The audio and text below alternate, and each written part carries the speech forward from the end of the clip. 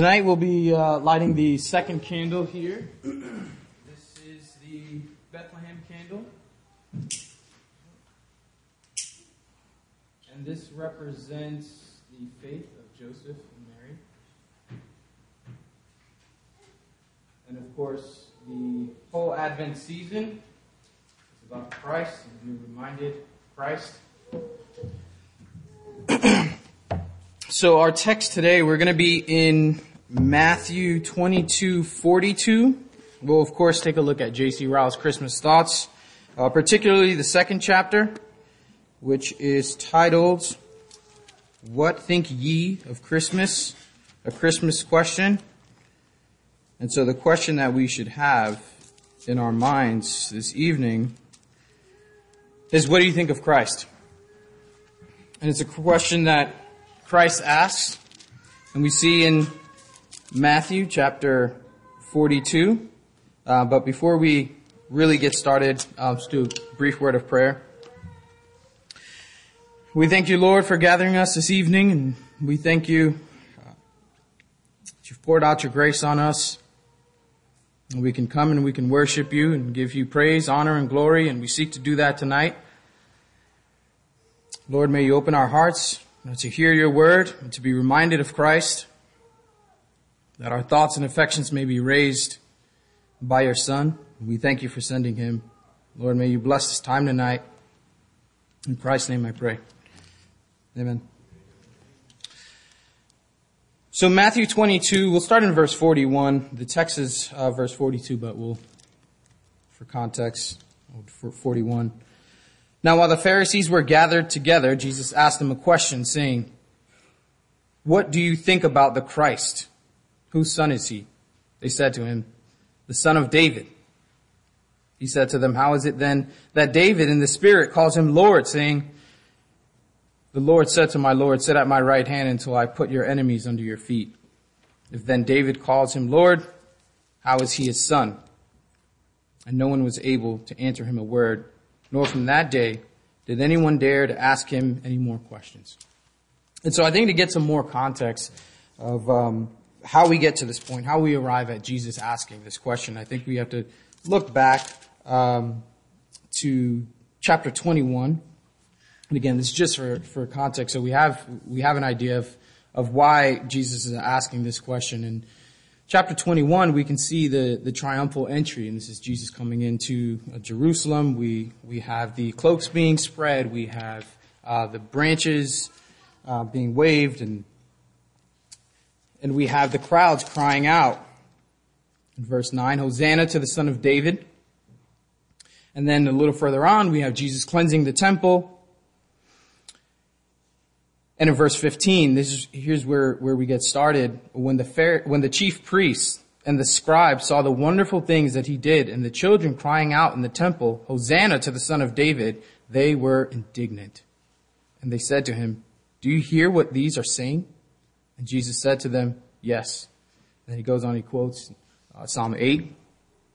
And so what I want to point out is the Pharisees and they begin almost like an onslaught of questions and drilling him, which again, when we get to verse 42 of the 22nd chapter, we see Jesus kind of turn the tables. And so we go on. They challenge his authority in verse 23.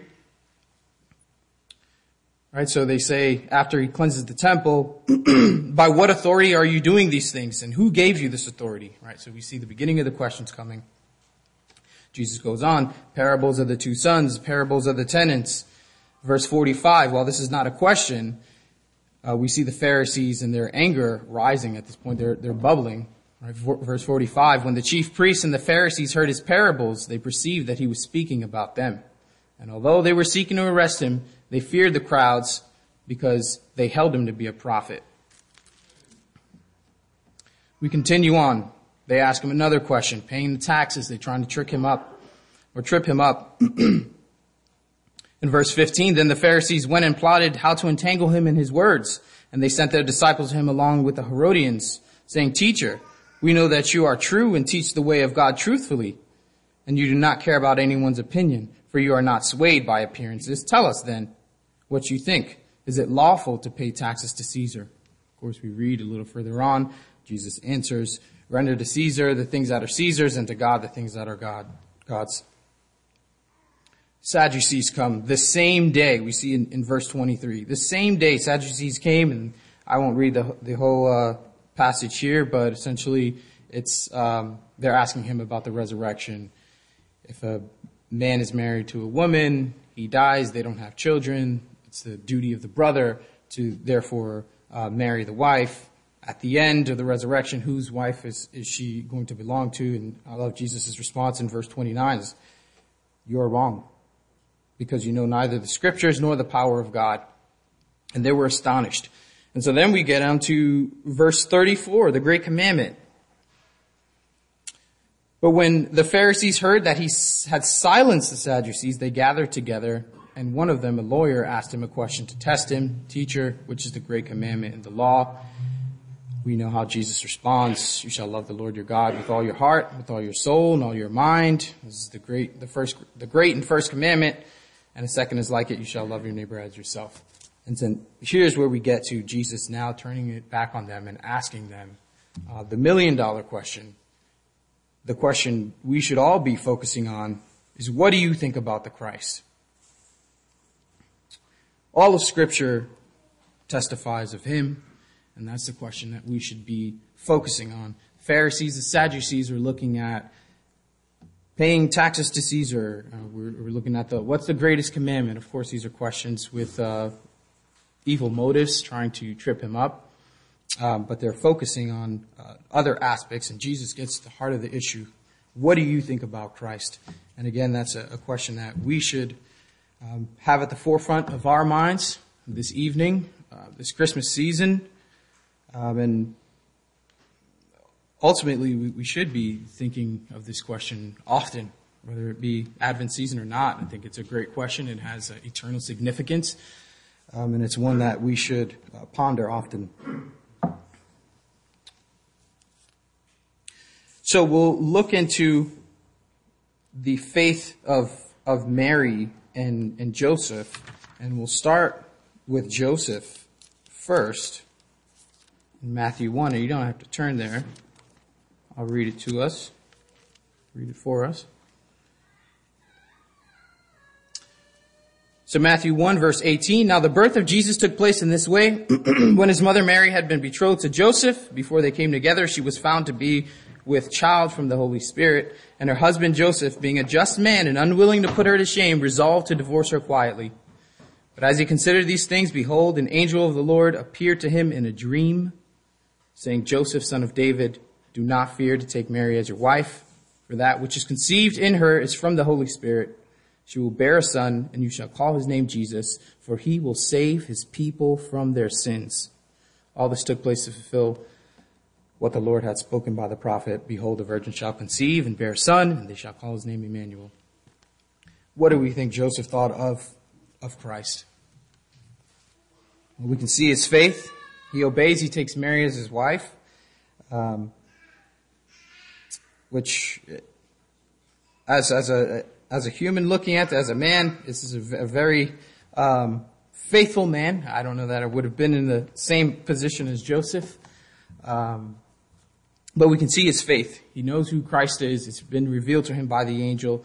He continues with that relationship, and glory be to God for his obedience in that. We see another example of Joseph's faith in Matthew 2:13, where he flees to Egypt. Now when they had departed, behold, an angel of the Lord appeared to Joseph in a dream and said, Rise, take the child and his mother and flee to Egypt and remain there until I tell you. For Herod is about to search for the child to destroy him. And again, we see another example of Joseph's faith. Further on in verse 19, another dream that he has, the angel of the Lord. But when Herod died, behold, an angel of the Lord appeared in a dream to Joseph in Egypt, saying, Rise, take the child and his mother and go to the land of Israel, for those who sought the child's life are dead. And so we see Joseph's faith. We see what he thinks of Christ. He's obviously convinced this is the Christ. He's obedient to the word. He's obedient to the angel's words. And so that's Joseph. I think what I thought was interesting too is, and I never looked at it this way, and I don't know that there's much that goes into it, but just the connection between Joseph in dreams in the Old Testament and Joseph in dreams in the New Testament. Again, not much to grasp from that, but thought that was interesting as I was reading it. And then we move to Mary, and of course we're very familiar with the story of Mary. And I know we read it this morning. I don't think there's a need to read it again. It's a bit of a longer passage, but what I'll say on it is that Mary, similar to Joseph, I mean, this takes faith for her to take this step, and it being revealed to her, and she obviously again is convinced that this is the Christ when the angel speaks and tells her that her son will reign. Where is it here? The Lord God will give to him the throne of his father David, and he will reign over the house of Jacob forever, and of his kingdom there will be no end. And Mary, of course, she questions it, but not in a way where she's doubtful, but more so just how is this going to happen? So she has faith. She knows who Christ. She has her thoughts of Christ. And again, that's the question for tonight is, what do you think about Christ? Right. And as we turn to Ryle's Christmas thoughts, there are a couple of points in here that he makes that I found helpful, which I'll share. He has 3 points. 2 of them we'll cover. One of them is why all men ought to think of Christ. And the second, the thoughts of Christians about Christ. The thoughts of true Christians about Christ. And one of the subpoints is why all men ought to think of Christ is because of the office he fills between God and man. And speaking here of a mediator, we immediately think of 1 Timothy 2, chapter 5, for there's one God and there's one mediator between God and man, the man Christ Jesus.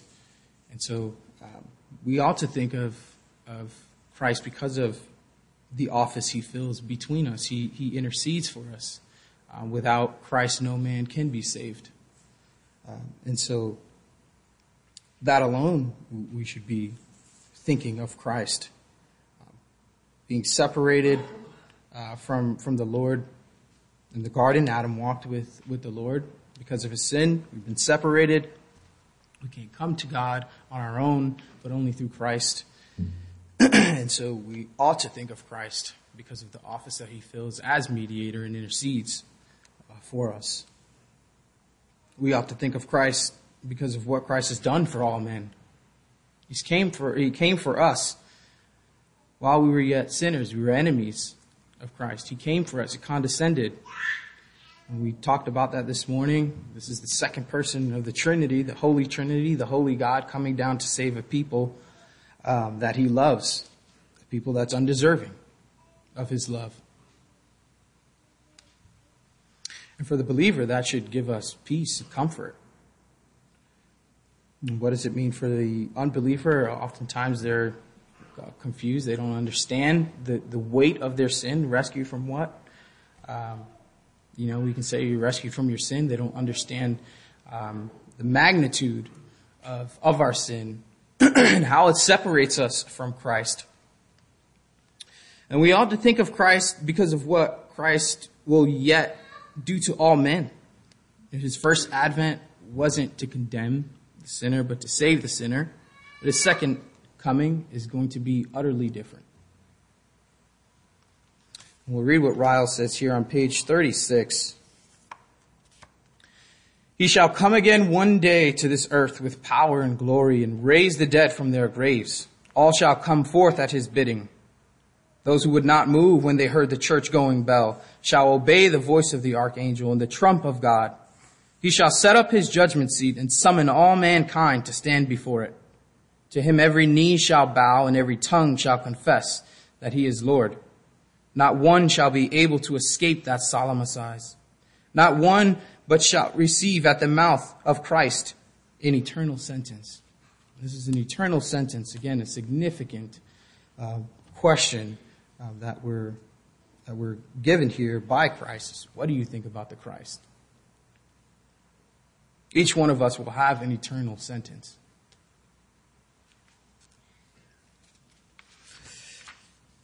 And the second point is the thoughts of true Christians about Christ.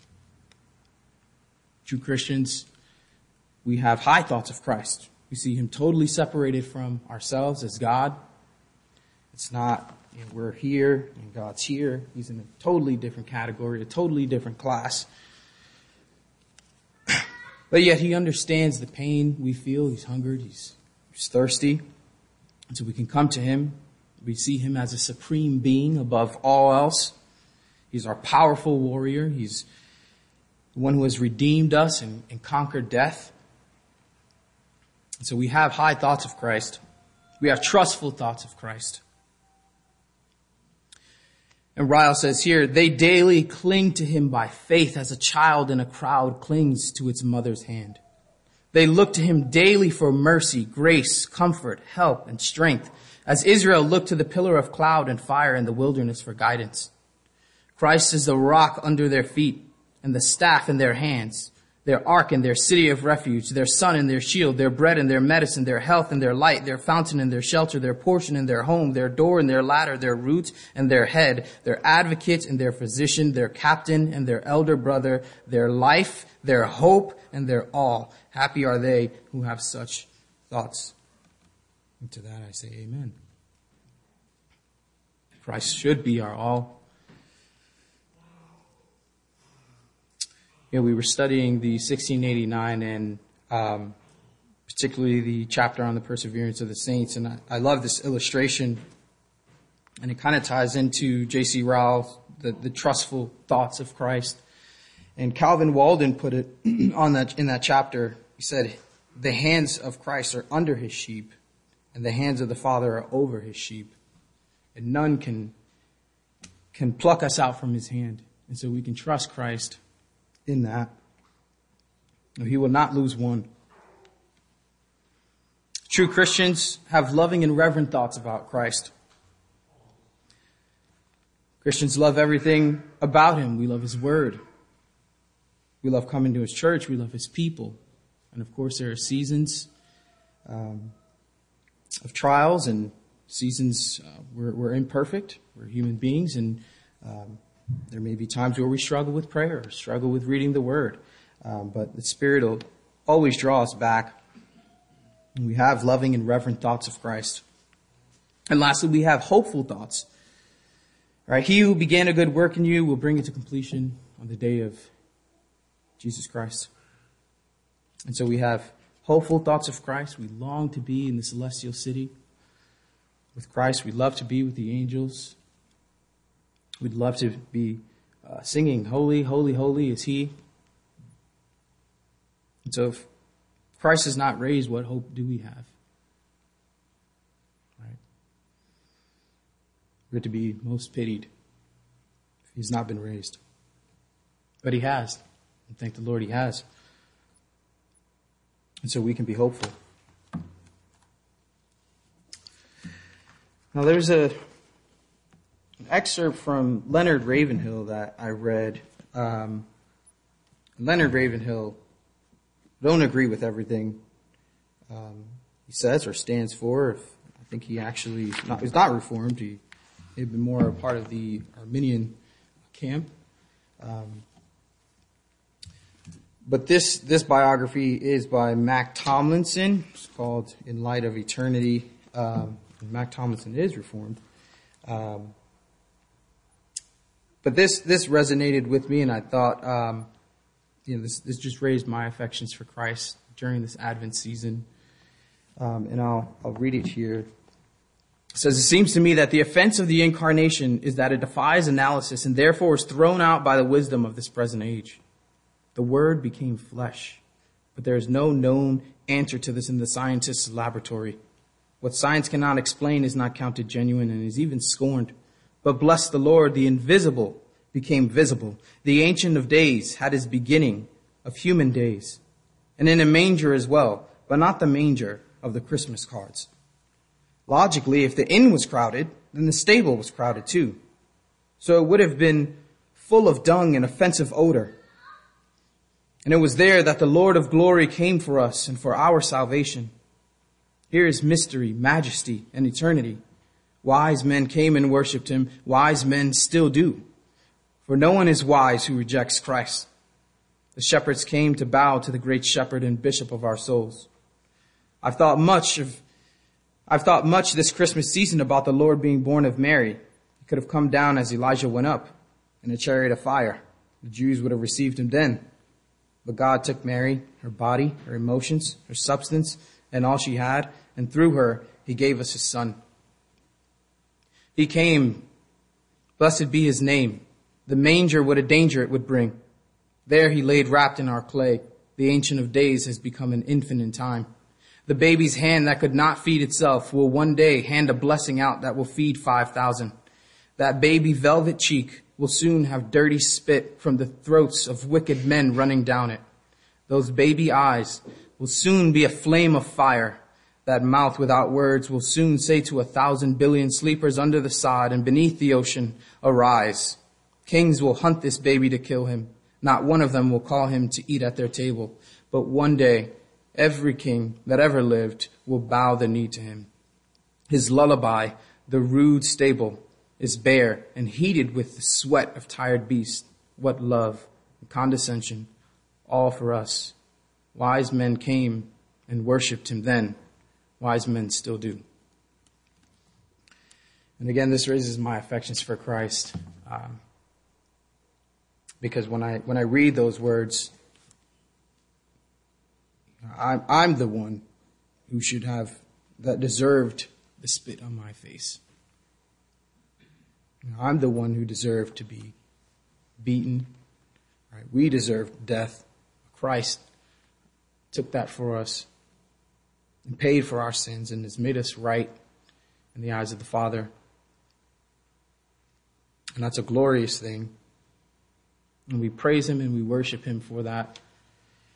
And it's a sweet time in the Advent season as we reflect on that, and as we look forward to his second coming.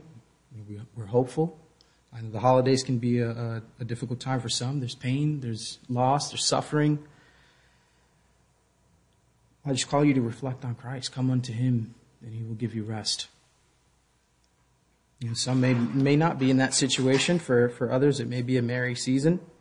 Still, our thoughts should be ever changing. And what I mean by that is they should be ever growing as we mature as Christians. Our affections should continue to be raised. We should be growing closer to Christ. Anyone who's married knows your thoughts of your significant other change over time. You grow more affections for that individual. We should also be growing closer to Christ. And our affections should be growing for him. So that concludes the devotion tonight. I'll close this out in a word of prayer. But I thank you all for listening, and pray that we all continue to think of Christ and that he be at the forefront of our minds. So let me pray.